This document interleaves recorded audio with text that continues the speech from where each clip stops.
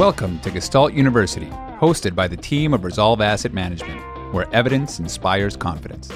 This podcast will dig deep to uncover investment truths and life hacks you won't find in the mainstream media, covering topics that appeal to left-brain robots, right-brain poets, and everyone in between, all with the goal of helping you reach excellence. Welcome to the journey. Mike Philbrick, Adam Butler, Rodrigo Gordillo, and Jason Russell are principals of Resolve Asset Management. Due to industry regulations, they will not discuss any of Resolve's funds on this podcast. All opinions expressed by the principals are solely their own opinion and do not express the opinion of Resolve Asset Management. This podcast is for information purposes only and should not be relied upon as a basis for investment decisions. For more information, visit investresolve.com.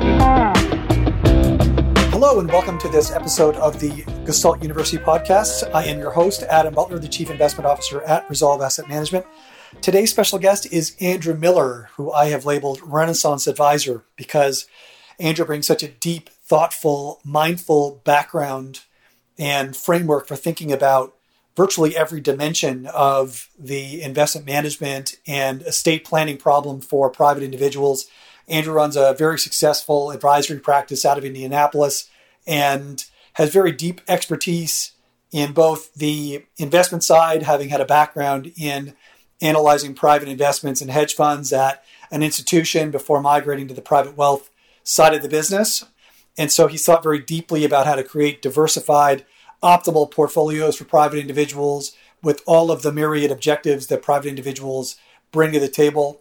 And he also has spent an enormous amount of time and invested quite a lot of money and research in building great tools to better understand the retirement planning problem as well as the estate problem especially in terms of asset location. So how to optimize where each of the different investments in the portfolio should go in order to minimize taxes while maintaining appropriate portfolio diversification, etc. So this is quite a wide-ranging conversation, and Andrew brings unique insights to each of these critically important dimensions of the investment challenge for advisors and individuals. So without further ado, I'm excited to bring you this conversation with Andrew Miller. Please enjoy. So Andrew, welcome. Thanks so much. This has actually been too long getting you on the podcast. We've had some really good conversations, obviously on the phone, but also I think some of our best chats have been in advance of the March for the Fallen, where we always get together at Wes's house or the Alpha Architect headquarters in advance for the night before, a couple nights before, and that always leads to great opportunities for conversation, but I'm glad to finally have you on. Well, thank you. It's a lot of fun being here. And I think, as I recall last time, I was kind of remiss that we weren't recording the conversation we had, I think perhaps before a video interview and then maybe on the way to Jeremy's podcast. That's exactly right. I think we were talking about cleaning covariance matrices or something like that, which those who are listening are going to discover that Andrew is a bit of a polymath. So he can speak very intelligently on a wide variety of topics. And I'm sure we won't have a chance to cover all of them today, but I do think it would be worthwhile for you to just give a brief introduction. And I'd love for you to share your journey to how you came to be the advisor you are. Sure. And I guess kind of a somewhat prototypical fashion, was interested in the investing world probably about 10 or 12. My father was a CPA, so was kind of familiar with a lot of financial concepts, and we started a private investment company. And in order to get that started, I was required to read Professor Dama Duran's book on investment valuation at 12. So kind of got a bit of a head start. And after high school, kind of shut that down and took out the cash in college, used that to buy the engagement ring for my wife. So probably the best return on investment I've ever had. After college, got interested in working professionally in the financial industry and worked for Delaware Investment Advisors and started on the commercial loan underwriting department.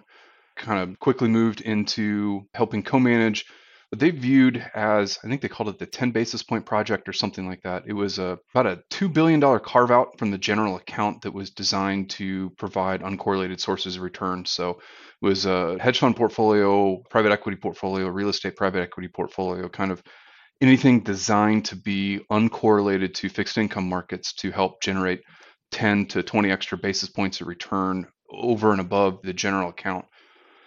And after about 5 years of doing that, my father started the financial planning firm in 2002 and in 2007. He was kind of looking to make a transition, and I was kind of looking to make a transition too. I sat down and chatted, kind of switched to the financial planning and investment advisor role that I've been in now for the last 13 years or so.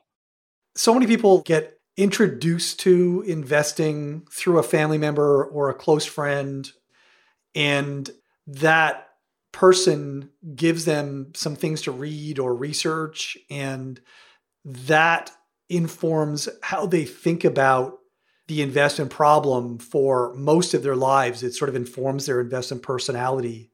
I've seen this time and again. I'm just wondering, do you feel like your experience reading Dammit Duran at that age and then working in that on the credit book and then in the kind of private equity hedge fund space, how do you think that informs how you think about the investment problem now? Probably you might find that I'm far more interested in maybe first principles theory, in understanding how an asset might be priced and why it's priced that way. And I think with that comes the understanding of why should I earn a premium, some kind of return over and above the risk-free rate, and kind of how does that make sense in a portfolio? So that's kind of the theoretical side. And then just being involved in the credit markets, and then maybe call it the alternative premia investment strategies, begin to realize that stocks and bonds are a little bit like chocolate and vanilla ice cream flavors. They're great. They're kind of the bedrock for just about anything else you want to do, but it's just two flavors. There's kind of the Baskin-Robbins 31 flavors of different risk premia that you can invest in. And really to have something that is really a finished, polished product that is perhaps more robust to the unknowable future, you really do need to diversify and really begin to spread risk in a portfolio across lots of different premia, because we simply don't know what's going to work in the future, especially in 5 or 10-year segments of time. And we're trying to build portfolios that generate some kind of return, probably over a 20 or 30-year period of time, in order to make somebody's financial plan work. And in order to do that, it takes some work to understand how different pieces fit together, how the premia work together, what kind of risk premia in total you're likely to get, what kind of risk level does that lead to, what kind of causes the portfolio as it's constructed to fail, what might cause it to go right. There's kind of a deep theoretical understanding needed when you're constructing portfolios. Yeah, agreed. I think you were one of the early adopters, certainly in the advisory arena, of these alt premia strategies. So given that we've had now 5 or 6 or 7 years of live trading in these strategies, and there's now been a variety of firms have launched these types of strategies, and all of them approach alt premia from a slightly different direction. How would you say your views on these types of approaches have evolved? I don't think there's really a simple answer to that question. I still think they're there. Portfolio construction matters a lot, and maybe even more so in the alternative premia space. Just as an example, the traditional value portfolio of going long the third of large stocks with the cheapest price to book and short the third with the most expensive price to book, and then replicating that again in the smaller cap space. It's kind of one definition of value. It relies a lot more on the small value premia than the large, so it makes it much harder to be investable. The value premia itself isn't market cap weighted then. It has a single rebalance date, either annually or monthly. So it's just one small sliver of what that premium might look like.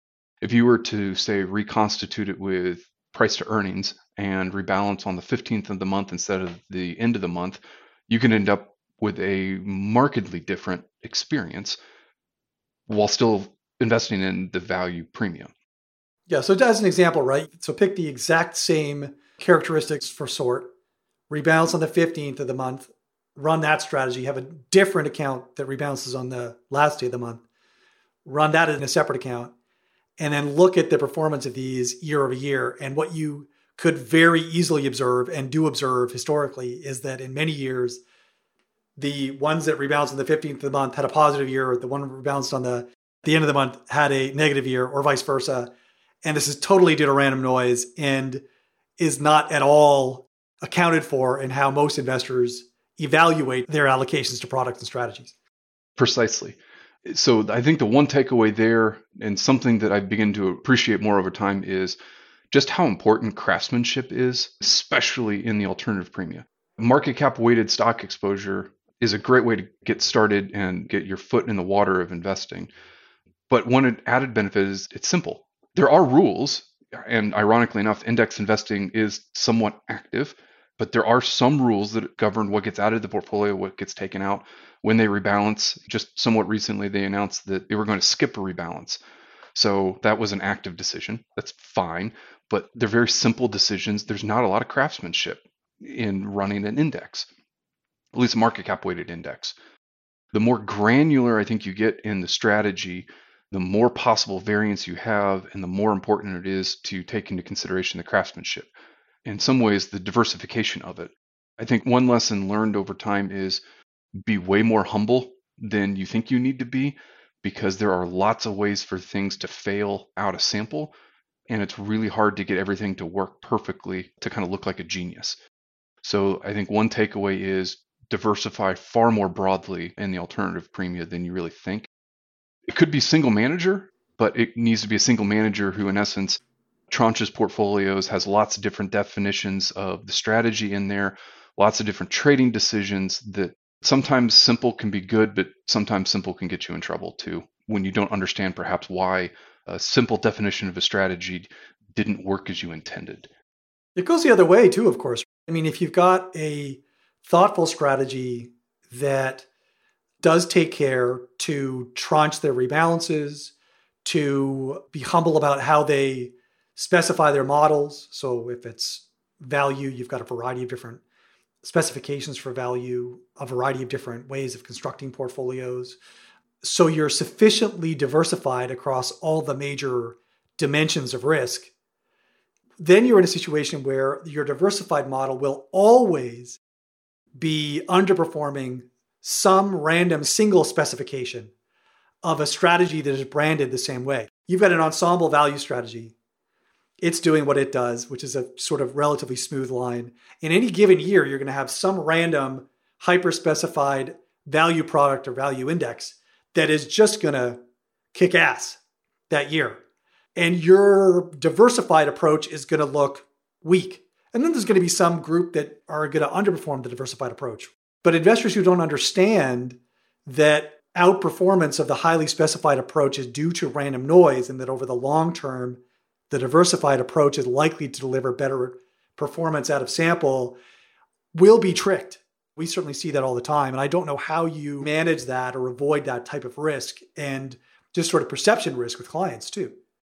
It's really hard. One of the ways I found to be, I guess, maybe less tempted to kind of be hot money, so to speak, is to really understand the portfolio construction and begin to do some attribution analysis, digging into, but why?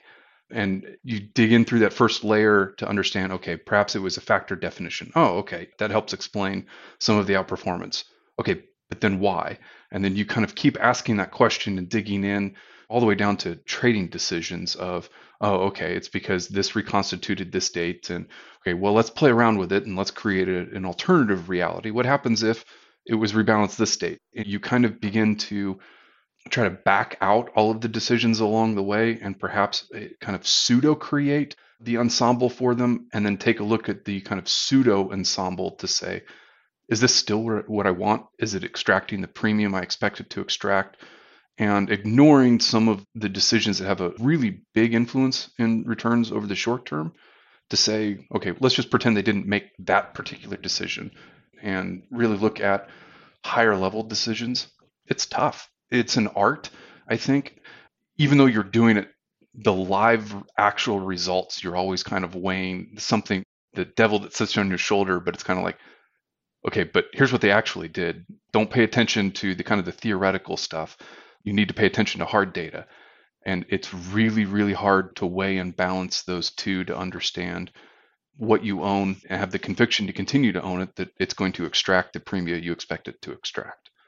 Yeah. So, I mean, the last 2 or 3 years, I think, is revealing in terms of how we should think about diversification in the alt premia space. Don't you think? I mean, while the correlations, if you look at them on a daily basis or even on a monthly basis, are lower, just sort of a visual inspection of these strategies, you can't help but come away feeling like they are more related than we may have originally thought from some of the historical data.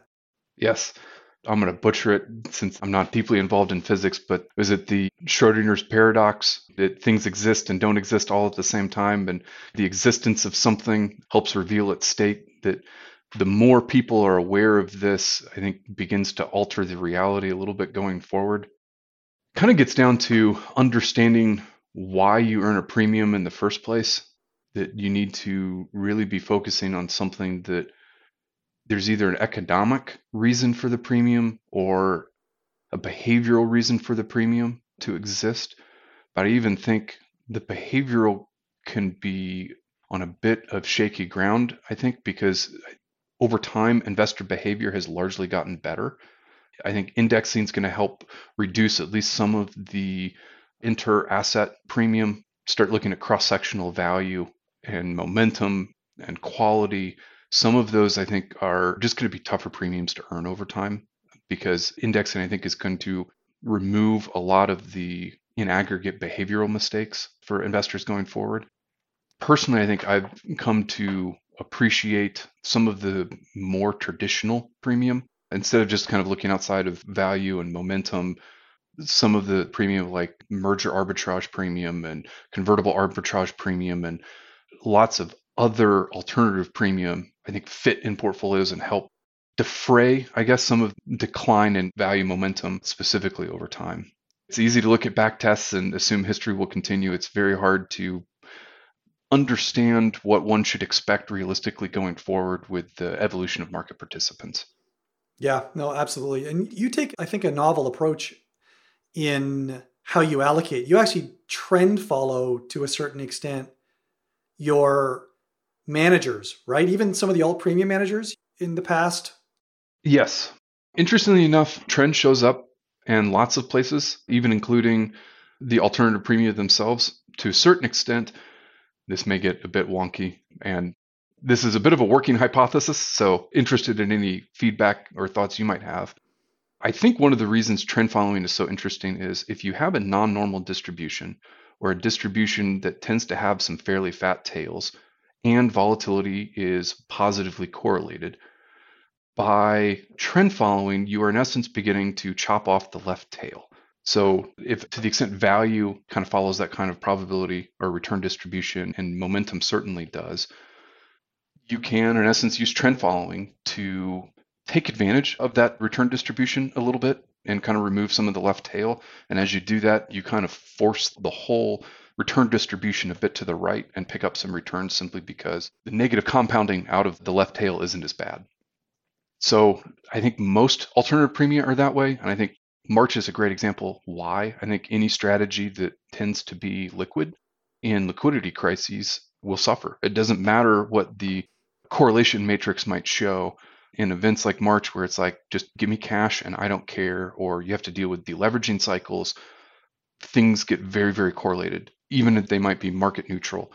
And one can take advantage of that in alternative premia, just like traditional risk premia, like the equity risk premia or the term premia.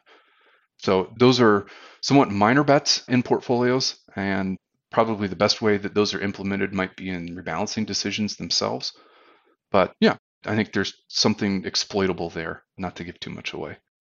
Yeah, I mean, we've researched some of that internally and have migrated much more towards conditional relationships between factors at an individual market level. So our thinking has evolved pretty substantially on that. But I will say that having some very high level or fairly basic analysis of how trend applies to trading factor portfolios, I'm keen to see your research on it. I haven't really seen a lot of success with it, but I certainly take your word for it that there's something there. I want to shift gears a little bit because I know actually while you are a real student of the markets and student of empirical finance in particular, I think your real passion is on the planning side. I mean, we've had lots of conversations about planning. We sort of co-developed a couple of tools and bandied around different ways of thinking about the problem, but I'd love to hear how your thinking on retirement planning and retirement modeling has evolved through time. I started with sort of Moshe and the inverse gamma distribution and the sort of parametric models and migrated fairly quickly to bootstrap models, but there's still lots of challenges and problems fundamentally with those. Where did you start and has your thinking evolved through time there? I think, like most people, perhaps slightly embarrassed about where one begins when you evolve over time. It starts really with almost more calculator, net present value kind of computations that assume that there's a linear relationship. And then you begin to get into perhaps dangerously naive rules of thumb, like the 4% withdrawal rule. And then you begin to see all of the assumptions that go into a rule of thumb like that. And your eyes open up a little bit to, oh my gosh, I can't believe I'm making this implicit assumption about levels of returns or levels of risk or even states of the market. You begin to then kind of build your own models and try to control more of the assumptions so that way you feel like either the assumptions that you're making are more plausible and you have a little more control over what happens in the simulation itself. And then there are some interesting research implications for perhaps where we might go in the future. I guess I'm thinking more generally with the engine itself that drives a financial plan, whether it be a Monte Carlo simulation. Some interesting areas in the future are perhaps modeling real market behavior inside of the Monte Carlo engine itself with mean reversion and rates of return, which I know that may get some people hair on their neck standing up a little bit. But I think it exists in the sense of, if you consider a bond as an example, you buy it at a 6% rate, a yield to maturity. Whatever the length of the bond, when it matures, you get 6%. Let's say you buy it day one at 6% and price declines day two, so that its yield to maturity now is 7%, not 6%. If you were to run the Monte Carlo simulation day one using a 6% return, it's probably a pretty good model of what you can likely experience. But day two, you now have a bond with a yield to maturity of 7%. Why should the Monte Carlo simulation just, again, assume a 6% rate of return when the bond's yielding 7%? So you need to update that capital market assumption in the model to say, well, no, it's really a 7% return and some fluctuations around that, whatever that might be. You can do that, I think, pretty safely with bonds. Monte Carlo doesn't really do that currently. You could probably do something similar with equity markets.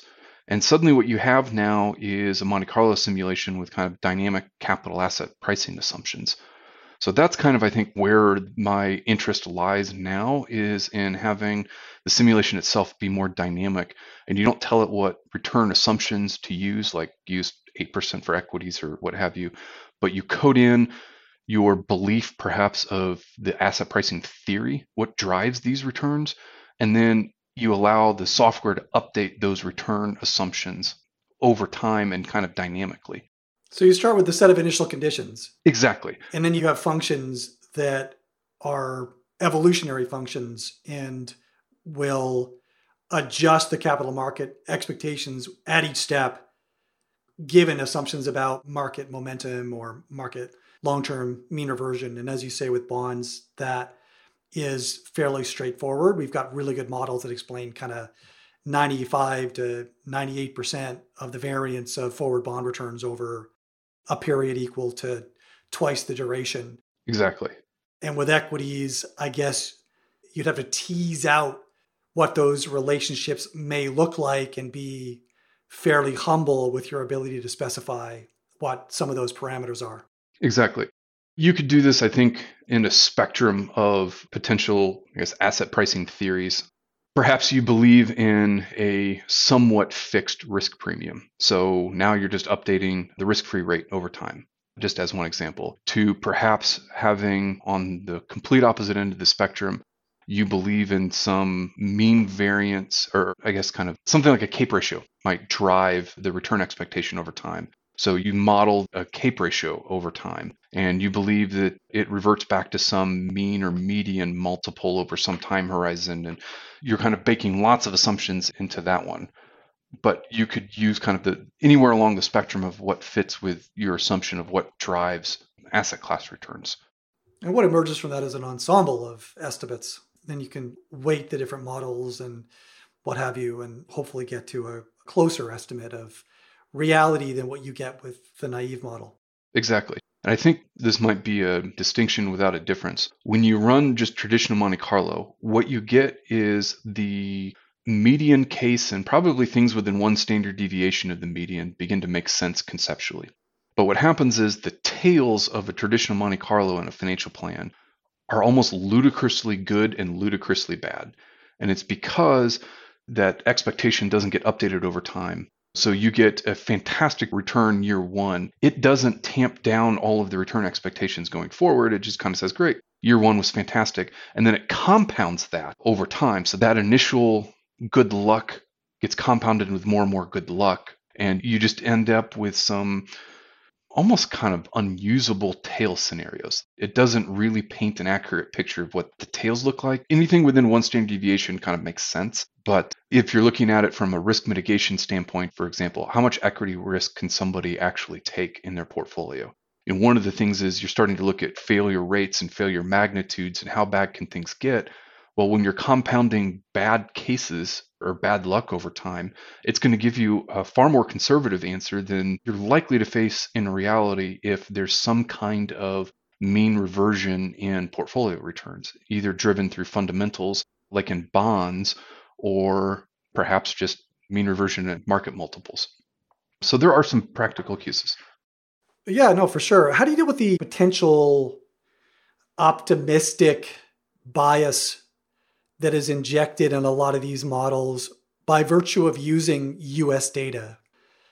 Primarily because US data has one of the longest histories. You have good data for some of the other markets using global financial data back to, the 1200s and stuff in some cases. But in terms of the data that most investors have access to and that probably is most meaningful to contemporary modeling, how do you overcome that? Do you just sort of discount the results from the US case? I mean, if we sort of say the ex-US equity risk premium is on the order of 4% a year, the US is on the order of 6% a year, you just kind of come in halfway, or do you adjust things at all? I'll start with, we do adjust for that, and I don't necessarily mean to think that the way we do it might be the right way, but we even try to use a bit of an ensemble method for something like that. The first one is, it may have been Auntie who kind of decomposed US historical returns and kind of tried to isolate how much of the return was kind of unexpectedly good by decomposing the returns into their sources over time. And I think it was something on the order of magnitude of about 1% a year. I think it was a little less, but that's kind of generally the magnitude. So you can use that to kind of strip away US historical returns to say, kind of put it on par with other markets. The next way is probably a bit first principled of the US got lucky. What really should an equity risk premium be? And then we treat all equity risk premia as that number. If it's equity risk premia, that's our expectation going forward. And I think we use somewhere around 5% or so over cash for the equity risk premia there. The next piece is kind of using a theoretical way to arrive at the risk premia. Take dividends plus real growth plus inflation. You could use net buybacks plus dividends. Whatever your method there, I also think use earnings with a 50% constant payout. And that'll kind of give you a similar answer. And kind of the final way is to take medium to long-term capital market assumptions from major financial institutions, JP Morgan, BlackRock, AQR, research affiliates, and take a look at those. And you begin to kind of adjust a little bit for really long-term historical numbers and probably a little bit of current valuation adjusted expectations going forward. And then you pretty much put a lot of noise around that for the equity risk premia. You could be a little more precise with term premia.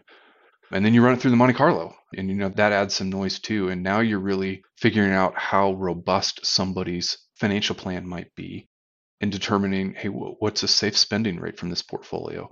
And even that is customized for every individual. Time horizon matters a lot. Their savings rate when they're not yet retired matters a lot.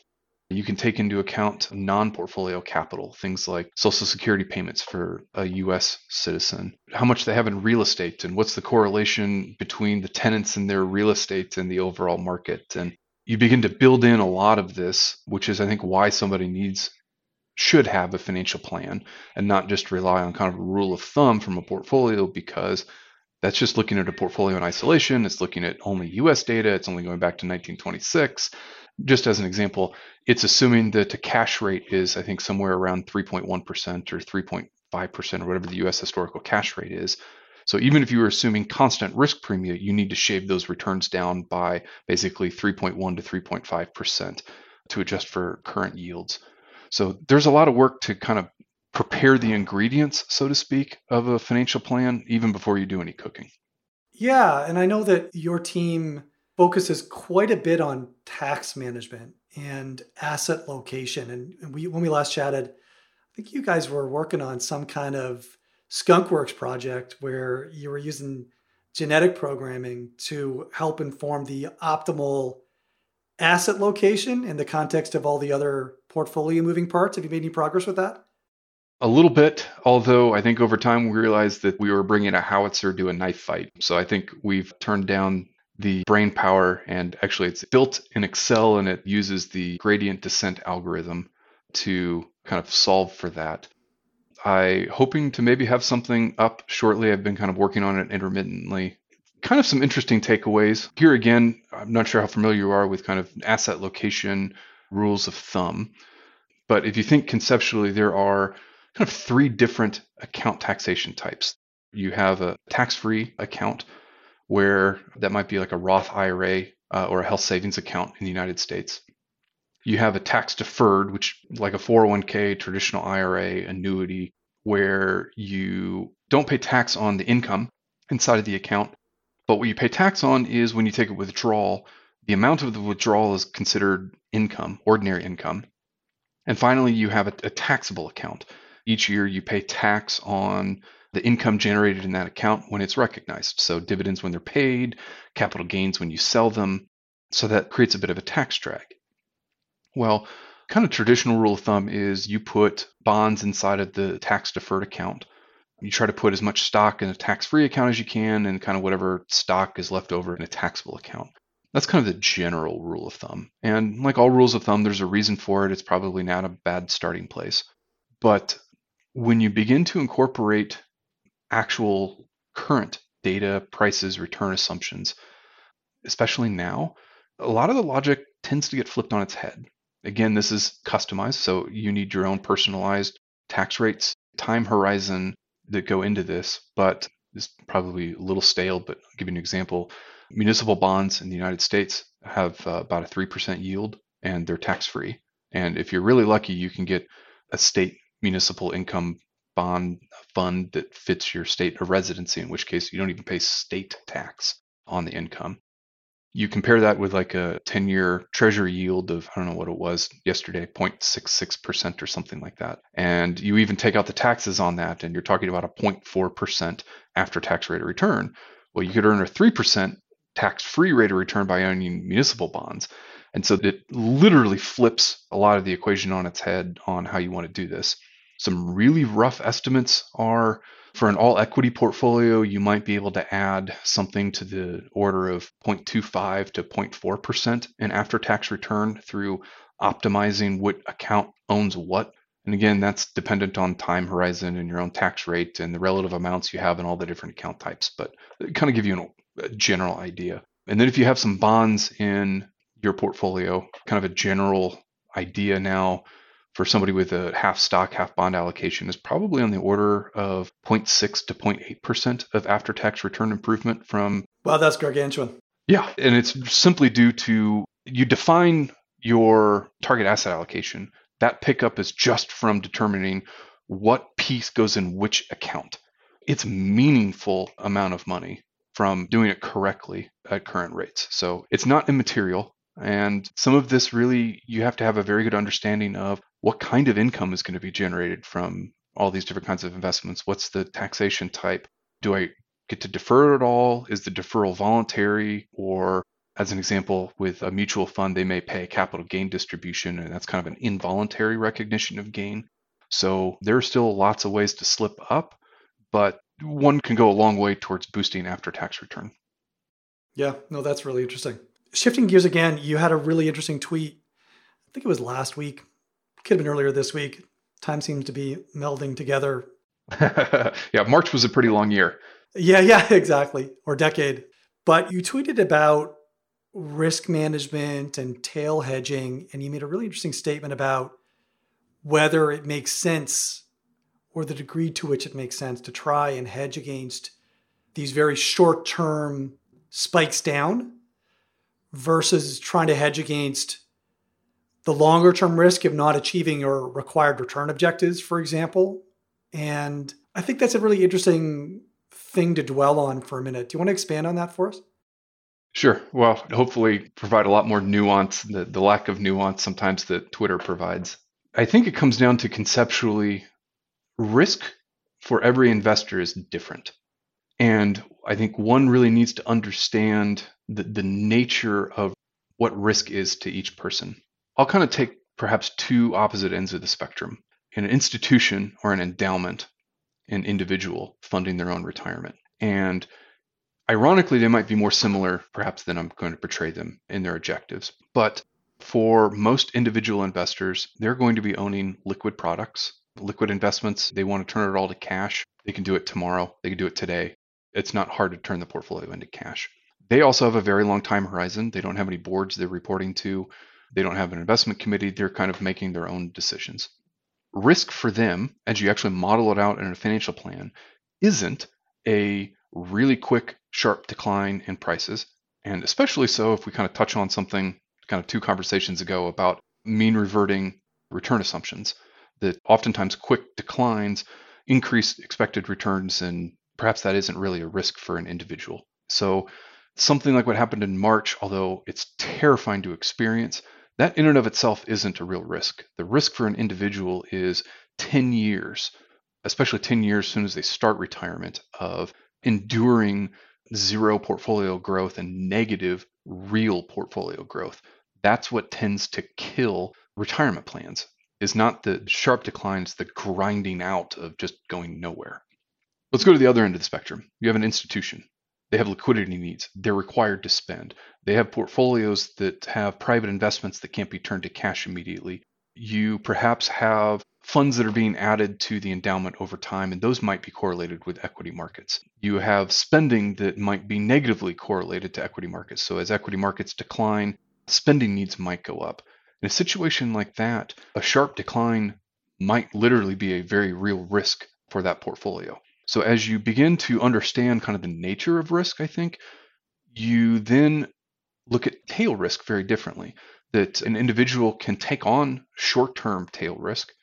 Now, obviously, the risk is you get a big decline and then kind of a flat line for a while, or even a very gradual recovery, in which case they've gone nowhere for 10 years. It's not in and of itself the sharp decline. It's the long period of no returns.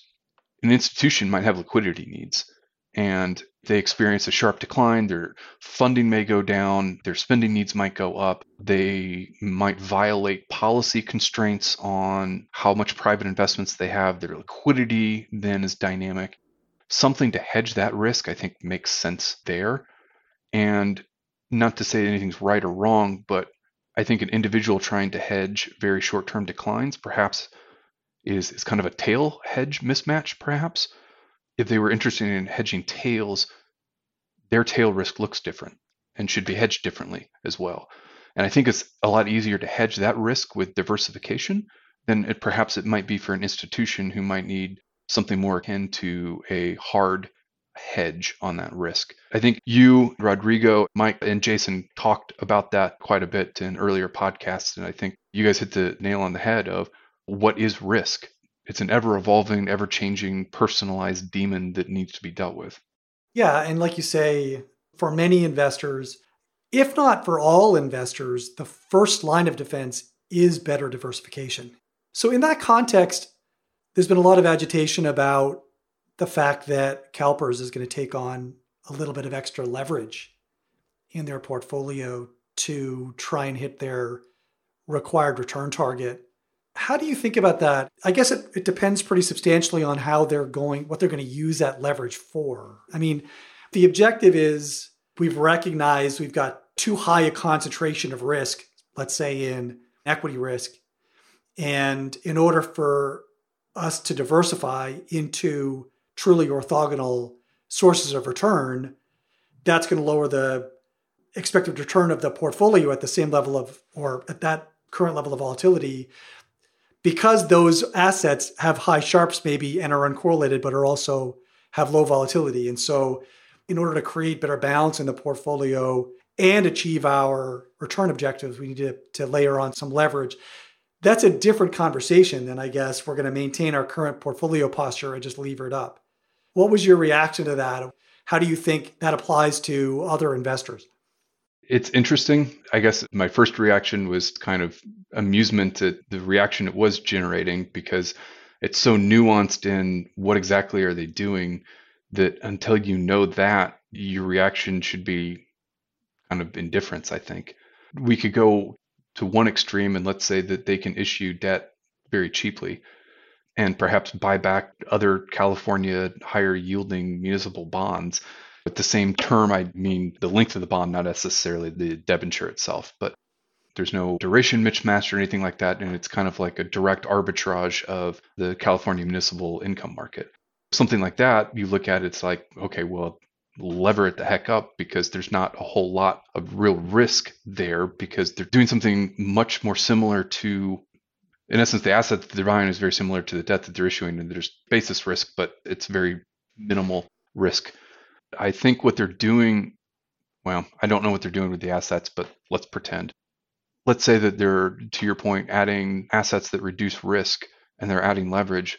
That is literally the definition of some of the portfolio math on Markowitz's. You own the portfolio with the highest risk adjusted return and simply lever it or de-risk it to you hit your return target or your risk target, whichever way you're wanting to solve. Also, the way pensions work with their liabilities being a little more fixed income like, I think you need to take into account their funding ratios and how they're managing that. There's just a lot that goes into it, and it's really hard to think it's a good idea or a bad idea kind of on its face. Well, on its face, it's silly because they obviously already have an enormous amount of leverage on the books that no one's ever batted an eye about. Every private equity or infrastructure deal that they're invested in has a massive amount of leverage to it. There is leverage in the equity book. The S&P is levered over 2-to-1. So, I mean, everyone freaks out and gnashes teeth about, and the amount that they're proposing is actually relatively small as a proportion of the total size of their book. I think they're talking about 20% excess leverage ratio. So it's minuscule, but it seems to have attracted an enormous amount of negative discourse. I always find it fascinating. One can get in trouble is when you start to mix two of these three: leverage, volatility, and illiquidity. And when it's in the same investment, any one on its face by itself isn't a problem. I think when you start to mix more than one of those together in the same investment, that begins to be a real issue. If the debt's termed and it's non-callable and they match it against an asset that has a similar kind of investment horizon, that fits with a lot of theory. I think maybe Citadel at one point was maybe one of the only hedge funds to get a credit rating and issued term bonds. And I think they were pretty prescient with doing that. That makes a lot of sense. It's when you go borrow money and you think everything's fine and then you get blown out of a position because everybody else had the same trade on and you're getting margin calls, or that can be dangerous. So even levering, but having the leverage termed so it's non-callable leverage can go a long way to mitigating a lot of risk, because you can ride out all of the bumpiness along the way. So speaking of leverage and speaking of shocks and risk, how has 2020 shaken how you think about diversification, how you think about risk management in general? Have any of your views shifted at all? Yes and no. I guess I'll perhaps share some things that I find a little frustrating or surprising about 2020 from the diversification front. March of 2020 was one that was so bifurcated in reaction to things that diversifying your diversifiers hurt, in the sense that it was pretty much U.S. Treasuries and U.S. government agency mortgages and then everything else. And even there were a couple of days in there, I think you and I were corresponding on Twitter when I think there was an ETF, there was a 20-year Treasury ETF that was trading at like an 8% discount to NAV intraday, that things just got nuts to the level of, personally, that felt more disconnected than some days of September and October in 2008. The stuff that I just thought never would happen was happening. So to some extent, you think you can understand risk, but every event is unique and different, and it's going to surprise you. The things that weren't necessarily surprising, when you take a look at a lot of crises, especially short-term crises, they tend to be very deflation focused, and fixed income tends to do very well during those kinds of crises because inflation comes down and the real return on bonds continue to look better and better. And so yields fall to kind of keep a regular real return. So that was helpful. Personally, I think to assume that's always going to be the case is perhaps a bit dangerous. To the extent we start to get any inflation shocks, I think a lot of people who either aren't students of history or haven't lived through it are going to be a little surprised when stocks and bonds begin to act positively correlated during sell-offs. And that hasn't been an issue lately, and returns in portfolios have been mildly hurt by having inflation protection over the last 20 plus years. Just because risk hasn't come to fruition doesn't necessarily mean there isn't a risk there. Yeah. How are you diversifying in a way to allow your investments to be resilient to an inflationary regime? Thankfully, you can do that somewhat expensively in the fixed income market now, owning Treasury inflation protected securities. You can go back and forth on, well, to the extent that they're using government published inflation, perhaps that understates actual inflation, and your purchasing power could be eroded even in the event of that. But that's certainly one area. Second is you can find sometimes assets that have very high sensitivity to unexpected inflation shocks. So I'll use an example, not to say that we use it, but gold historically looks like it has zero correlation to inflation, which say largely an empirical fact historically. But when you begin to decompose that into expected inflation or inflation that's already should be priced in and unexpected inflation, it has actually kind of a mild negative sensitivity to changes in expected inflation, but a 6 times beta on unexpected inflation. So you can begin to take a look at assets that do well towards unexpected inflation shocks because it's unexpected inflation that we should care about, not priced in inflation. So I think that would be one thing to keep an eye on, is just what's expected, and what's expected should be discounted. You want to, in essence, try to look for free call options on unexpected inflation. So how are you guys actually, so you're not invested in gold. So how are you implementing diversification in that context?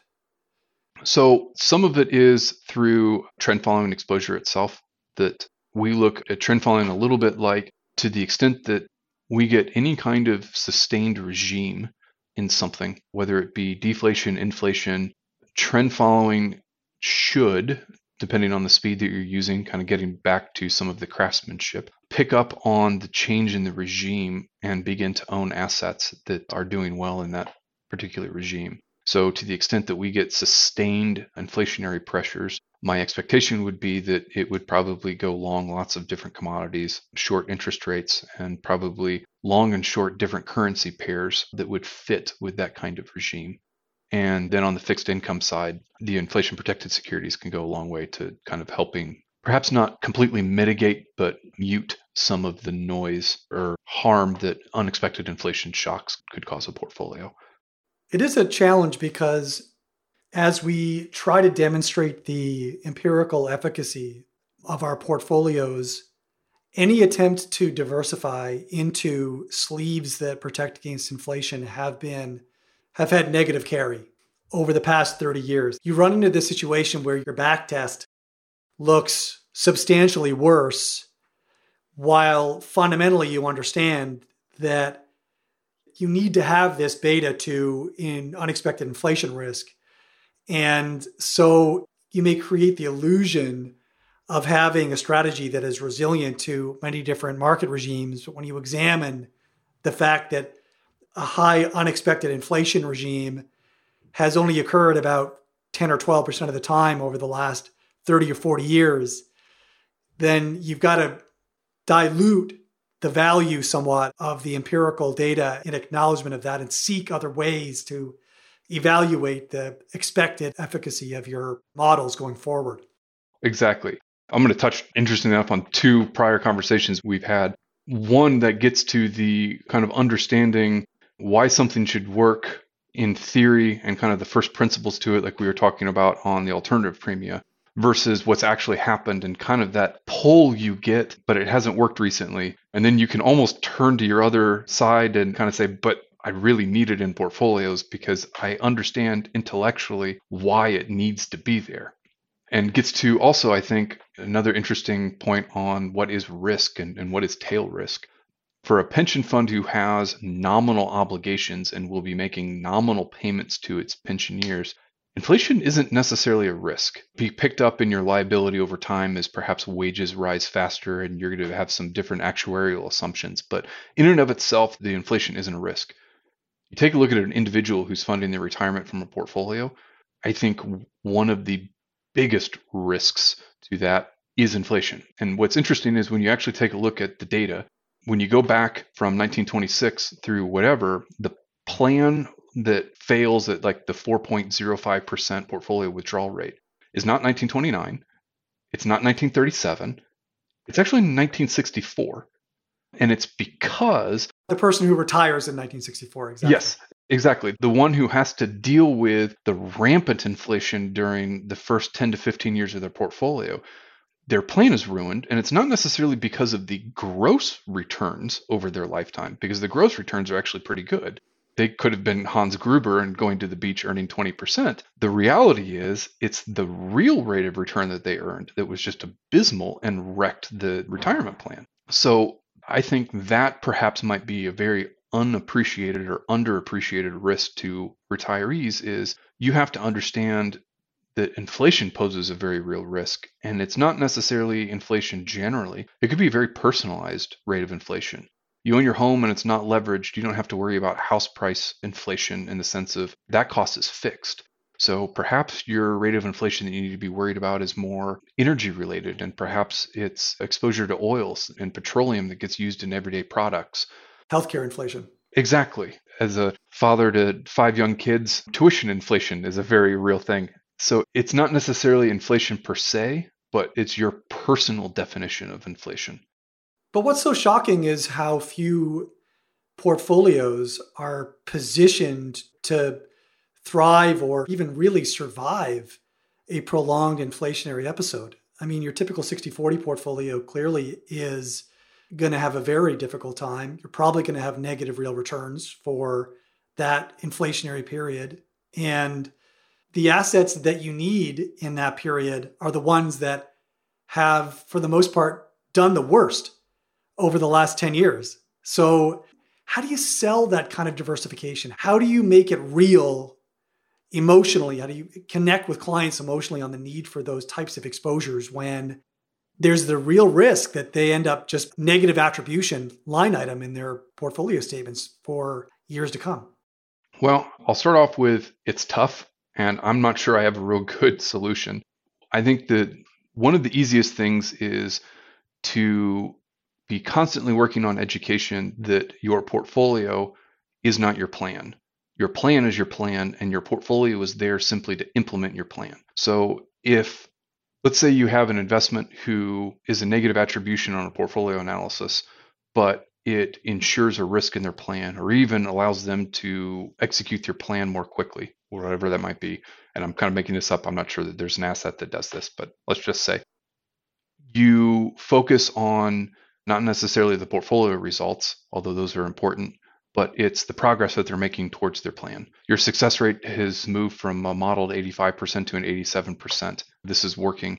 That risk that we talked about of, hey, you plan on buying a boat at age 70, and we've been putting this in here, and there's a lot of petroleum costs going into a boat. I don't know. I'm just kind of making it up. But that over allocation to oil stocks that we've had in your portfolio to hedge that risk, well, the good news, bad news is that's done poorly, but you can now buy your boat more cheaply.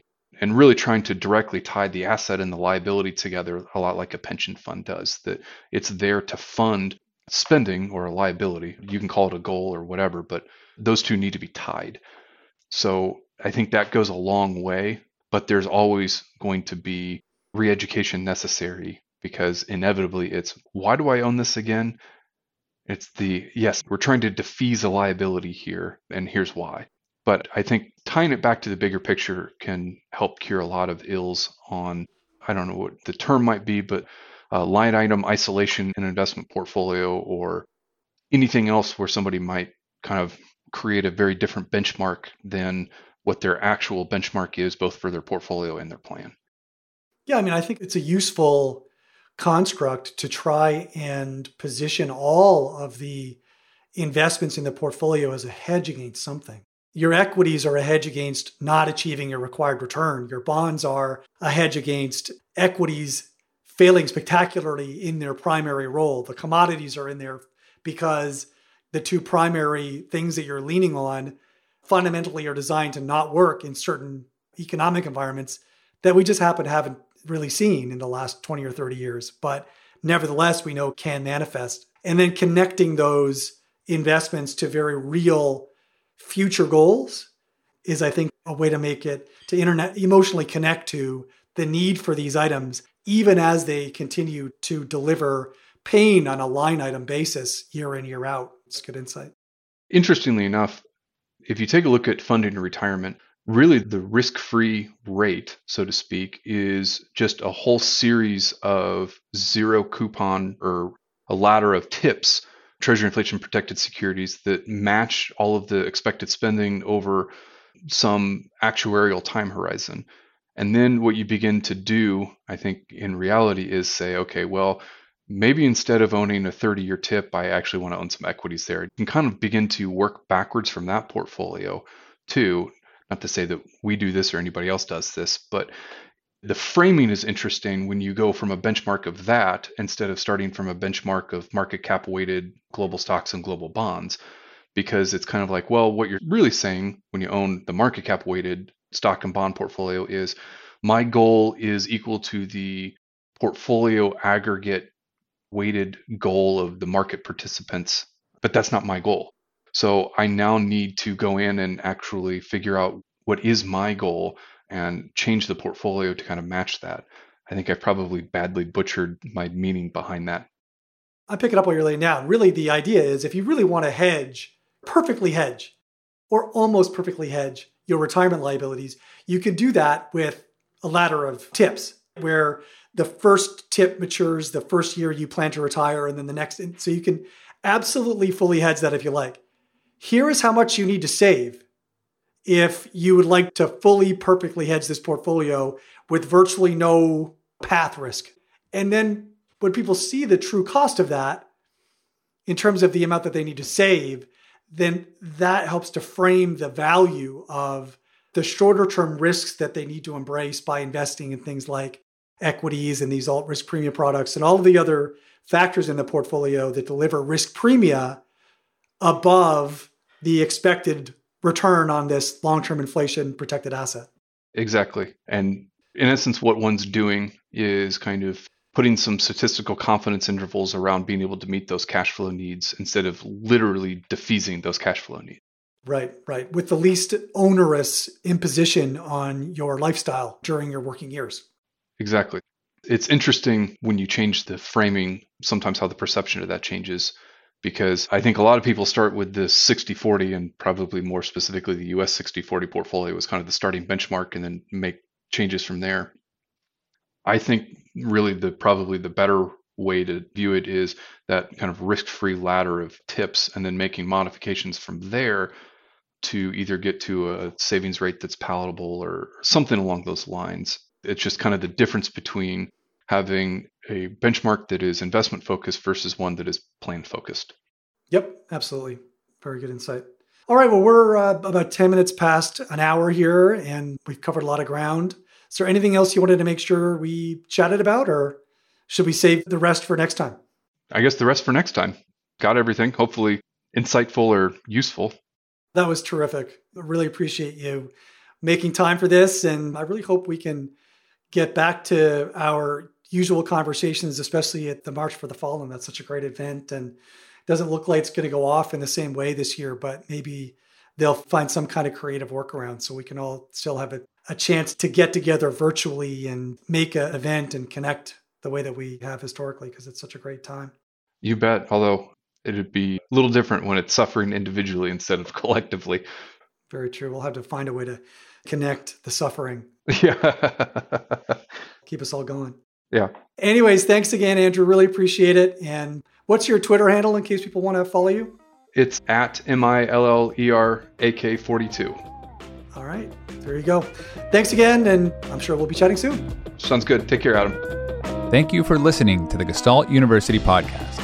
You will find all the information we highlighted in this episode in the show notes at investresolve.com/blog. You can also learn more about Resolve's approach to investing by going to our website and research blog at investresolve.com, where you will find over 200 articles that cover a wide array of important topics in the area of investing. We also encourage you to engage with the whole team on Twitter by searching the handle at investresolve and hitting the follow button. If you're enjoying the series, please take the time to share us with your friends through email, social media. And if you really learned something new and believe that our podcast would be helpful to others, we would be incredibly grateful if you could leave us a review on iTunes. Thanks again, and see you next time.